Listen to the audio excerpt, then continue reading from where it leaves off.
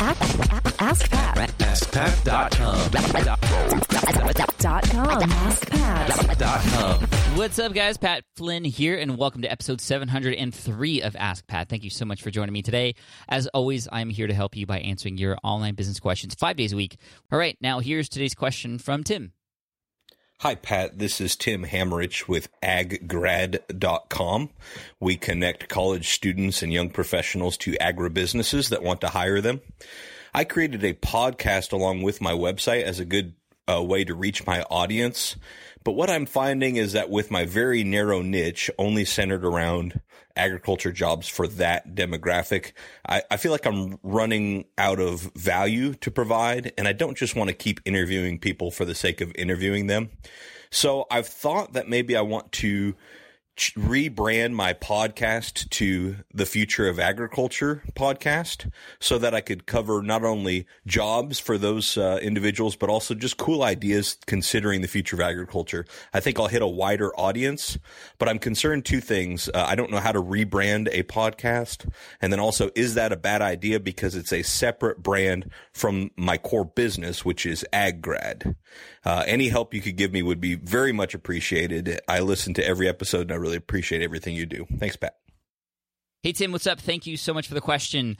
Rebranding. I'll talk about it in two ways. First, the technical aspect on how to do it, and there's a couple different options that you have, and then I'll talk about the pros and cons of doing it to finish off. So technically, it's actually not very difficult to do, and like I said, you have a couple options. You can turn the existing show that you have into a brand new show. Keep all your old episodes, which I would recommend doing. Those are going to be findable. And I wouldn't worry about actually going and re-recording those and adding a new tagline or a title at the top or worrying about that. I wouldn't worry about that. It's actually kind of cool that people can go back into time and see how it's progressed. I think that adds a lot of value and shows that, you know, you are forward thinking and you are somebody who's paying attention to the podcast and keeping it active and you know, staying true with the times.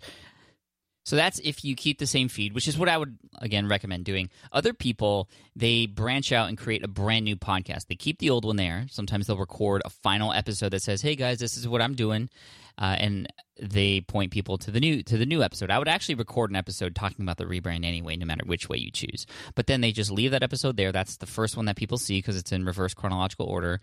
And then the new podcast starts and it becomes a whole separate channel, a brand new podcast, rebranded sort of from scratch, if you will. But it's a lot easier to rebrand the first way I talked about it. Just all you have to do is change the artwork, of course, and then you change the metadata, the title and the description and all that stuff. You just update that information. And wherever your RSS feed is hosted, you just change the title and the name and all that related stuff, and boom, you're good to go. And I've seen a number of people do that before. I've seen people do it, again, for the same exact feed and show. They've rebranded several times, like 4 or 5 times, and it's for similar reasons to you. They want to expand out, or maybe they go a completely different direction, or one thing that they talked about just seemed to take off more than others, and they go that direction instead. So that's something you could do. And like I said, it's not going to be very difficult to do that. I don't know exactly how your podcast is set up, but it's very easy to change that information with your host. If you choose to use the RSS feed from your host, like Libsyn or Buzzsprout or any of the other ones, or if you use PowerPress with Blueberry, then you update it on the back end of your website in WordPress. So however you do it, iTunes will eventually pick up on the new rebrand, and it just takes, give it some time. Once you change it, iTunes takes a little bit of time to update a lot of those things, so don't freak out if it doesn't happen right away. And like I said, I would record an episode talking about the rebrand while you're doing it, so that when people come across the history of your episodes and they see that there's a change there, they'll immediately go to an episode that kind of explains that for them. Or if they ask you, you can just point them to that episode if you'd like. It doesn't necessarily have to be its own episode. It could be the first of the brand new brand, and you can just point people toward that one. And at the top of the show, it doesn't even have to be that long, just a few minutes, you can explain yourself and what the new direction is.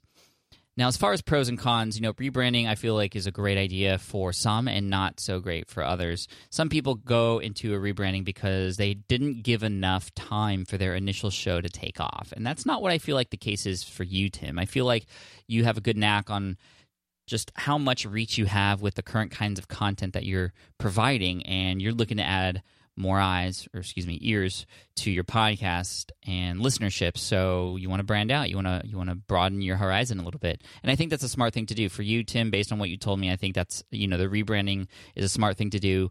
It could still live on the same website.